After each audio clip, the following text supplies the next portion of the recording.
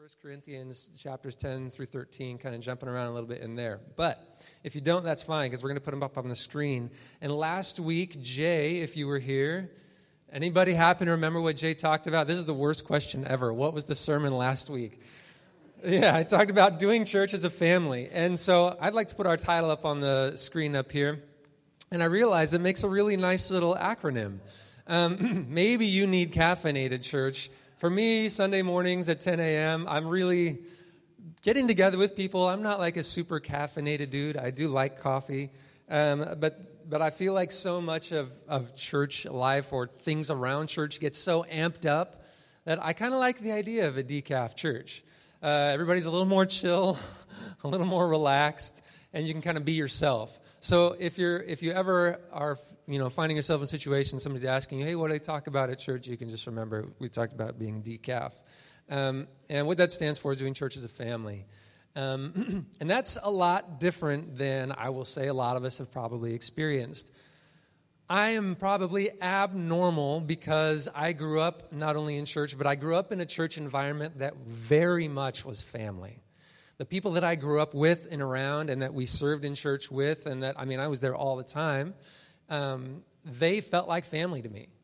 And so I hear stories, and I've been to places that I walk in and I'm like, I just can feel, this does not feel like family. This feels like something else. I don't know what to call it. It doesn't feel like family. And I don't know what has landed you here today. Whether this is your first time or whether you've come a lot, I'm guessing, though, that there is something beyond just the fact that this is a church or just the fact that you like the sermon or whatever that made you stay. And my hope is, and what my deepest belief is that why we actually want to be in community is because we're wired that way. We are wired for a certain kind of community, and that's what I want to describe. Last week, Jay talked about sort of the theological underpinnings for what it means to be a family. And one of the things he talked about how Jesus changed our paradigm for how we're to think about and relate to God. And one of the things he noticed Jesus saying often, and he got in big, big trouble from the religion of his day, is he called God Father. They said that was blasphemous. You can't do that. God is different. God is other. God is better. God is bigger. We're bad. We're sinful. We're dirt. We're all that stuff. And Jesus says, no. You are misunderstanding the heart of God. You need to think of God as a loving parent. Why is that so critical? Why was that such a big deal for Jesus? I believe that it's because we have to fundamentally answer the deepest question that every human being has to answer, which is, am I accepted? Am I valuable? Do I belong? Those are three ways of saying the same thing. Am I okay as I am? And if not, then we have a huge process of dealing with all of the fallout of not being okay being me. But if I am okay, if I am accepted, if I am valued, then I have a huge open door in front of me for the rest of my life.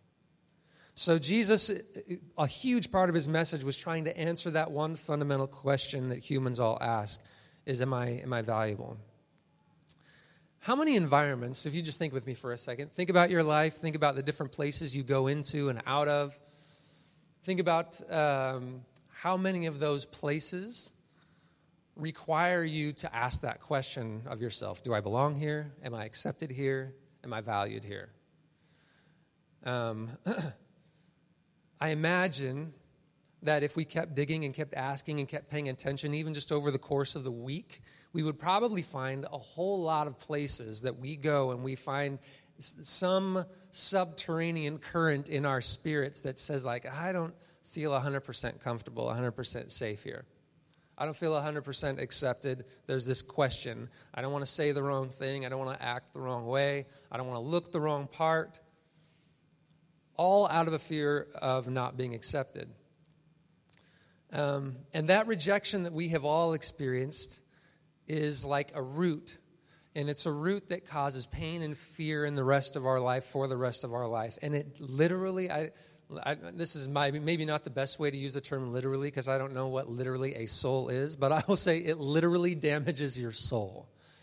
It tears at the very fabric of what it means to be human. We were never made for that. My story, I didn't have to think very far. Maybe you wouldn't have to think very far to think of your story. For one of those things that happened early on in life that stuck with you. And I will tell the story, and as I tell the story, it will sound in my own ears like that's not a big deal. But because I still remember it, and because it had such a lasting impact on me, it is a big deal. And we've all got things like this, so I'll give you mine. So the one that came to mind the first was in 8th grade. And I had these couple friends who we had known each other since 5th grade and spent a lot of time together. They were both in my neighborhood. And by 8th grade, social relationships got pretty dicey. It was like a dog-eat-dog social world there. And so I should have maybe been more on my guard. But I was in an elective class with these two guys, and we're kind of sitting towards the back. And we didn't like our teacher. She was just not very nice. And she was really nice to some people and really not nice to other people. In my 8th grade year, we were in this class, this elective, and we were joking about how like favorites, how she was playing favorites, and then suddenly she started being nice to one of us. And as we're sitting in the back kind of joking about this, I made a comment that I should not have made. The comment I made was, we had recently found out she was pregnant. And so I said, well, maybe she's having mood swings. And I kind of said it as a joke, as if I knew anything about what being pregnant was about at that point. I knew nothing. And we thought that was terribly funny, very witty. And that class was in the morning. In the afternoon, I got a call to the vice principal's office. And if you know me, you probably would guess that didn't happen very often. I stayed on the straight and narrow as much as possible. So I get called down there. I'm trying to figure out, like, why am I going to the vice principal? What is happening here? And I sit down, and it comes to my attention that this had gotten back to her. Not just that, but that those two friends that were sitting back with me laughing and joking had later gone and told her that I had said that. And as you can imagine, I was absolutely devastated. And in that meeting, I actually got to sit there while she came and berated me for saying this. And I mean, I was just like, I was gone. I did not know what to do. I went home, decided that I would never go back to that class again. I went in the next morning. I transferred out of that elective and into another elective, and I stopped talking to either of those guys, just fully stopped talking to them. I think that generally we will do as much as we possibly can to avoid that feeling. Am I probably right about that? That is a terrible feeling. As I said, I think it tears something apart within us. Jesus created community to fight against that and to heal that kind of brokenness. And I believe that what the church is supposed to be doing is to say that everyone who wants to belong belongs forever. That there isn't a timeline, there isn't a set of qualifications, there isn't an if after that statement. It is just what it is.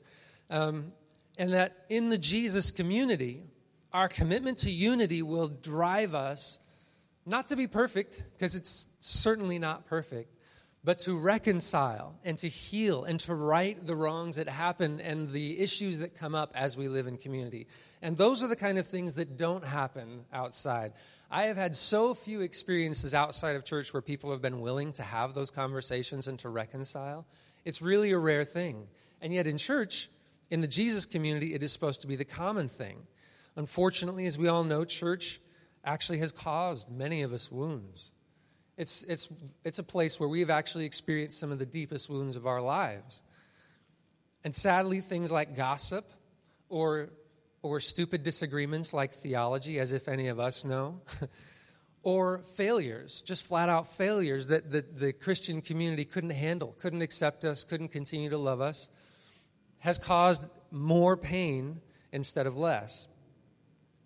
Today what I want to talk about is some of the things, the gifts that God has given us to be family, to function as family, and to be able to survive the mess of the world that we have been raised in, and not only to survive it, but actually to begin to work with God in healing and work with God in providing opportunities where people, ourselves included, can come in and experience healing.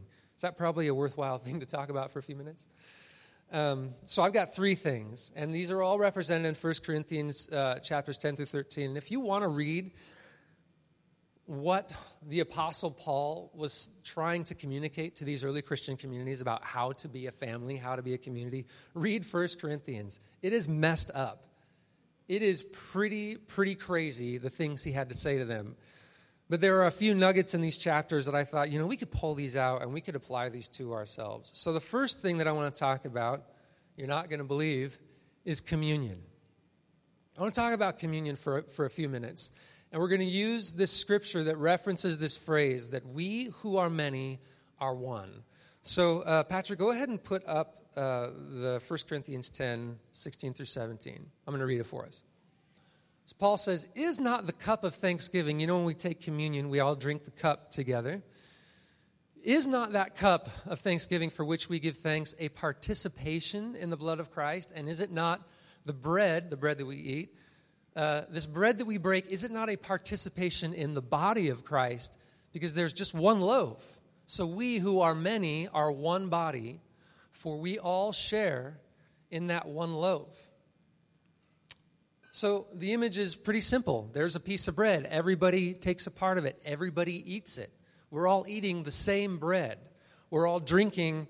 We don't do this. We don't actually pass around the cup, but you can go to churches where you will literally drink out of the cup that the person next to you drank out of. And that's a strong image, isn't it? Paul says, we who are many then are one. How? Well, it works like this. If I'm communing with Jesus, and you over here are communing with Jesus, then we're both communing with Jesus. And if we're both communing with Jesus, then we are also communing with each other. The idea is I can't be one with Jesus and you be one with Jesus and there be issues between you and me. It doesn't work. It doesn't function. So if you look at a little bit later, 1 Corinthians 11, I'm going to read a few verses out of 11, 21 through 22, and then jump forward. It says, so then when you come together, he's criticizing them. He says, it's not the Lord's Supper that you're eating. You're not doing communion just because you get together and eat. For when you're eating, listen to this, some of you go ahead as with your own private suppers, and as a result, one person remains hungry and another gets drunk. And then he goes on to say, don't you have homes to eat and drink in, or do you despise the church by humiliating those who have nothing? What shall I say to you? Shall I praise you? Certainly not in this matter. So he's trying to describe an attitude that either allows communion to do something miraculous and healing among us, or it becomes this point of division. They actually had a full-on meal, which we're going to do hopefully later this summer. We're going to eat together. And communion is this opportunity to come and prefer one another. He describes letting certain people go first, not showing up, like basically just taking for yourself. And he uses this phrase, examining ourselves. We have to examine ourselves so we don't do it unworthy. What does that sound like to you? As you're approaching communion, what does it mean to examine yourself? I think what he's saying is, I have to address in myself the issues that separate me from you, whoever you may be. Whether I have judgments, unforgiveness, those kinds of things that me wanting to commune with God and get close to God can't happen outside of me dealing with my heart towards you. Listen to this quote. I love this quote. There is only one thing big enough to bring us all together, and it's the Eucharist, which is another name for communion. It is the blood of Jesus. It's the only thing that can handle all of us even being able to agree and be in relationship and fellowship in the same room. What else could unite us all? Is there anything that we could say that we could all agree on but that one thing? See, to me, it's the one thing that can wrap all of our differences, all of our failures, all of our hurts, all of our issues, and say, because I accept you, says God, you can all accept each other. That is a miraculous thing. So often we approach communion as this is just a me and God thing where I'm dealing with sort of my forgiveness with God. That's not what communion is. Communion is about stepping into the community. So communion is a gift that Jesus gave us, and we do it regularly to remind ourselves of this. So second, he talks about baptism. I'm not going to have you raise your hand and see how many have been baptized. But baptism can be treated very differently depending on the group that you're in. So baptism can be used as an exclusive thing. Some denominations say, well, if you're not baptized, you can't do this, you can't do this. I don't think that's what baptism was for. And in 1 Corinthians 12, he talks about baptism. So this is just a few verses later. Just as a body, though it's one, has many parts, but all its parts form one body, so it is with Christ. For we were all baptized by one Spirit so as to form one body, whether Jews or Gentiles, slave or free. Let's not skip over that for a second. He just included Jews and Gentiles in the same body. And if you know anything about the history of the Jews and the Gentiles, you know that there was a massive division there that the Old Testament put there. He's saying that's gone now. And then he says, oh, slaves or free. Can you imagine living in a society where there are slaves and then there are free people, and there's a very clear class divide? We have our own class divides. You can put whatever labels you in there. And he includes all of that. Whether slave or free, Jew or Gentile, we are all given the one Spirit to drink. Even so, the body is not made up of one part, but of many. Let's keep reading. Now, if the foot should say, because I'm not a hand, I don't belong, it would not for that reason stop being a part of the body. And if the ear should say, because I'm not an eye, I don't belong to the body, it would not for that reason stop being a part of the body. We'll go on. If the whole body were an eye, funny image, where would the sense of hearing be? And if the whole body were an ear, where would the sense of smell be? But in fact, God has placed the parts of the body, every one of them, just as he wanted them to be. And if they were all one part, where would the body be? How often do we find ourselves in situations where everybody wants everybody else to conform? We want everybody to talk the same, dress the same, look the same, act the same. And he's saying that's pointless. God did it diversely on purpose. As it is, there are many parts, but one body. I think we have a little more. The eye cannot say to the hand, I don't need you. And the head cannot say to the feet, I don't need you. On the contrary, those parts of the body that seem to be weaker are indispensable. And the parts that we think are less honorable, we treat with special honor. And the parts that are unpresentable are treated with special modesty, while our presentable parts need no special treatment. Now listen, this is so interesting. But God has put the body together, giving greater honor to the parts that lacked it. Greater honor to the parts that lacked honor. So that there should be no divisions in the body, but that its parts should have equal concern for each other. If one part suffers, every part suffers with it. Who's had a sliver recently? If one part suffers, the whole body suffers. I'm sorry, that's just the way we're wired. And if one part is honored, then every part rejoices with it. Did I include any more, or was that it? Okay, I think that's probably far enough for now. So, this word, this idea of being baptized, there are actually a couple words that can be translated as baptized. In Greek, there's bapto and there's baptizo. And they're importantly different. And someone discovered this when they were looking at a recipe from back in the biblical days. Somebody was writing a recipe for pickles. And it said, you need to bapto the cucumber, and then you need to baptize it in the vinegar, or baptizo. And what they realized when they found that was these don't mean the same thing. One means you need to bapto, rinse it off, wash it, get it clean. That's the old kind of baptized. That's John's baptism, where you go in for the forgiveness of sins and you come out and you're clean. And then at a certain point in the future, you need to do that again. That's been around for a long time. And then there's baptizo, which is the word he's using. And that means you need to soak, be immersed to the point where you are no longer identifiable as a cucumber. You are now a pickle. The idea being that if you're baptized, you're changed. If you're baptized, you're different. If you're baptized into one body, you are a part of that body, period. You are no longer not a part of the body. You don't even get to decide anymore because you are part of the body. In fact, in the earliest church buildings, the very first Christian churches that were ever built after they stopped meeting in homes and they started growing in number and they could actually buy a building, guess what the central part of the church sanctuary in the church was? It was the baptismal tank. Everything was built around that because it's like, hey, once you're baptized, you're in, period, for life. The best membership you can ever ask for. You can never get kicked out. So it's full entrance into the community and into the family. And there comes with that a new mentality, and he describes it. What does he say? First he says, the foot cannot say, I'm not needed. What is that? That is self-disqualification. The new mentality is, if you've been baptized, and I'm not just talking physically, but I also mean spiritually. If you have accepted your acceptance, then you cannot disqualify yourself. And if the voices inside of your head or the things that are speaking to you are trying to disqualify you, you will know automatically that they are not from God. Because that's the very point of baptism. What happened when Jesus was baptized? This is my beloved Son with whom I am well pleased, right? The whole point of baptism is to end that question. And then secondly, he says, the eye cannot say to the hand. In other words, I can't disqualify anybody else just because they're different than me, because they don't look like me, talk like me, think like me. I don't have that permission.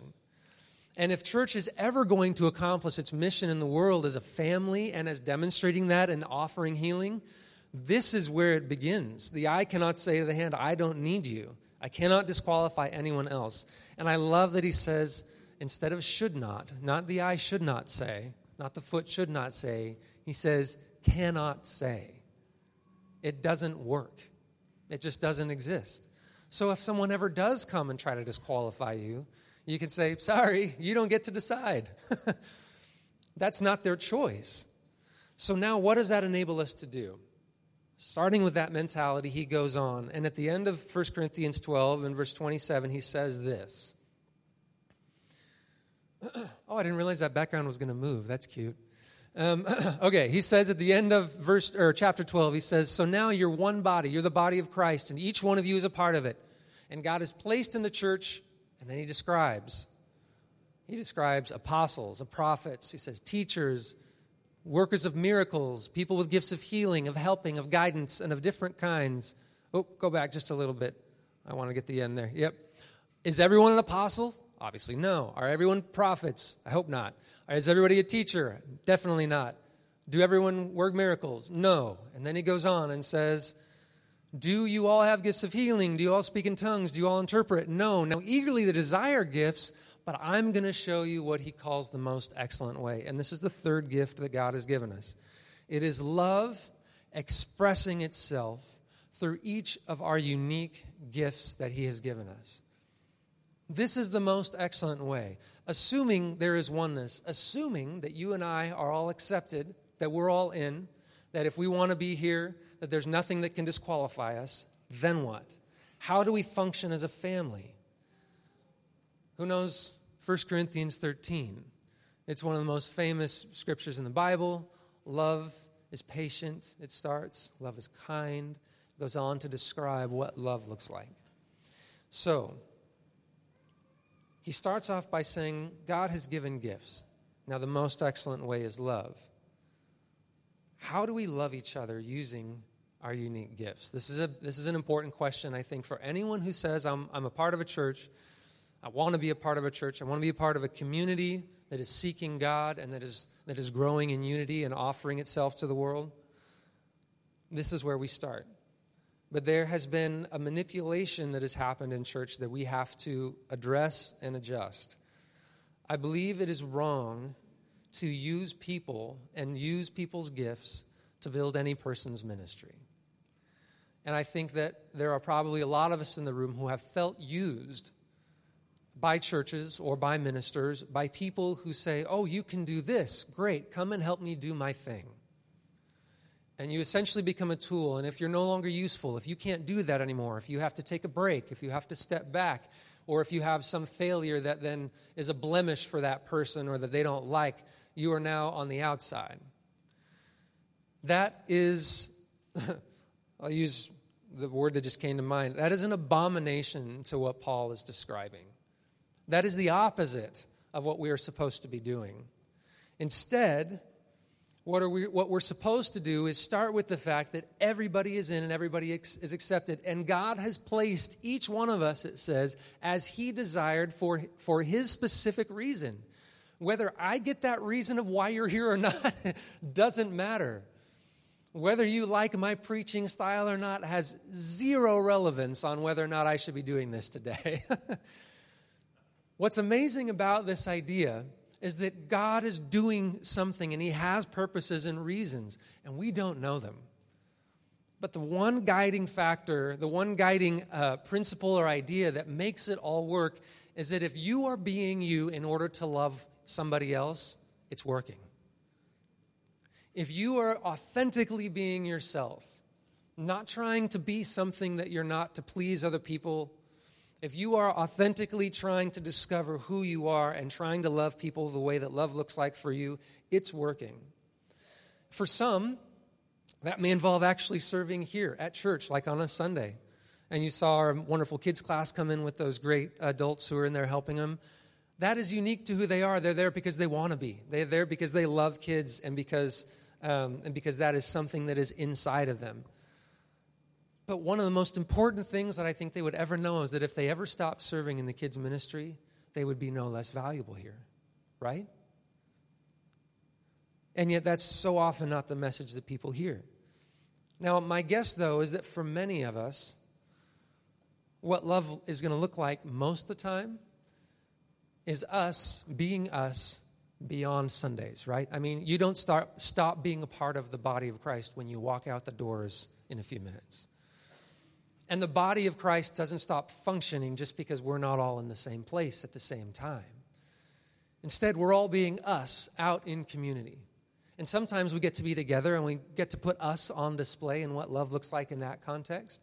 And sometimes we're all alone in hostile environments and we get to show what love looks like in those environments. But the point is that you are here. You are created by God and you are unique. And it's not just the things that you do, but literally who you are that changes the world. And so it takes a lot of courage for us to let that come out in all of its unique and various ways. Have you ever felt like, oh, I want to do that? I just don't know if I could just let myself be myself in that way. I don't know if they could handle it. I don't know if they would accept me. My hope is that here at Fifth Avenue, we are getting more and more free to express our uniqueness as we seek to love one another. What's interesting about these three things I talked about, communion, baptism, and this idea of expressing our gifts in love, they're all mirrored in family, in your actual earthly family. The blood of communion in your family, the same, it's blood, right? We talk about it's the same blood that unifies all. In baptism, you're one body. Well, in a family, you literally share the same DNA, the same physical characteristics of the people in your family. And thirdly, this idea of expressing gifts, isn't it interesting that we all find our roles in our families? It's like God knew that we needed somebody who was offbeat to throw this really square family a little bit of a curveball and get them to get outside of their comfort zone a little bit, so they included you, right? No. But each of us find our spot. Each of us realize that we are gifts to our family because we bring something that didn't exist before. And I want to say to you this morning that you are a gift to this family. Whether or not you do anything here, you are a gift just by being here. And that we can't be us without each of us being ourselves. And we cannot fulfill our mission in the world to function as one body if we don't get to experience that unity here among us. So I love being together. I love that we get to be like this and invite anyone who wants to come and be with us on Sundays. But I also look forward to what's next. And what's next is going to be really fun in the coming months. We'll have more invitations. So I strongly encourage you, take advantage of these opportunities like what Krista was announcing. Go ahead. If there's something that's scaring you about meeting some people or getting in a small environment or trying something new, acknowledge it for what it is. It's fear. If that wasn't there, would you just go? Would you have to worry about showing up to something like that? Or these other events, or we'll do more things later this summer. I really strongly encourage you, don't disqualify yourself. To be honest, I'm not really worried too much about us disqualifying each other. I'm more worried about us disqualifying ourselves. So let's recognize that for what it is, but let's choose to move into family. Would you pray with me? God, we are humbled to know that you would include us in such a noble and an amazing calling. You really have invited us into something that is beyond any one of us. It is beyond our comprehension, our understanding, and it's even beyond us just to emotionally grasp or to intuit what does this all mean? And yet we're here, and you're calling us to you, you're calling us to one another, and you're calling us to our community. How do we do that together, God? Would you show us as we take communion in these coming weeks together, would you show us that we are one? And as we offer opportunities this summer to be baptized, would you remind us, not just those who are being baptized, but also those who are celebrating baptism, that this is a family, that we're all in, that we're all needed. Now, God, as the days go forward, would you show each of us individually and help us to show each other the unique gifts that we all are. Help us to express love in the way that only each of us can express it. Thank you, God, for this amazing community, this church. Thank you for your grace that helps us find our way. In Jesus' name, amen.